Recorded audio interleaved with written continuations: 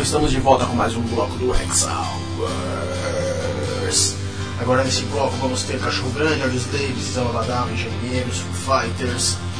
Bom, infelizmente nesse momento, pra quem não viu o jogo, meu time perdeu de 3-2, primeiro Glória, com o Neymar, bom, pelo menos o Neymar foi o primeiro gol dele foi do Corinthians. Vamos ver o que vai dar, mas eu creio que ele não será campeão, com certeza. A gente ama o que? Sofredor.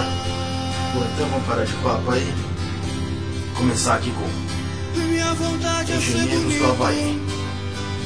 Vamos tentar levantar um pouco esse astral aí, porque hoje tá brabo.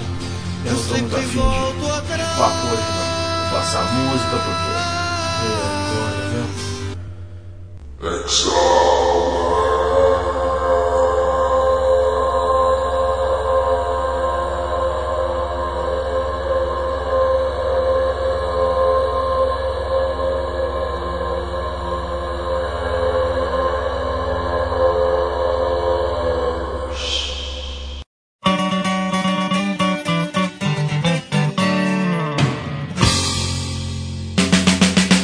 já não vejo diferença entre os dedos e os anéis.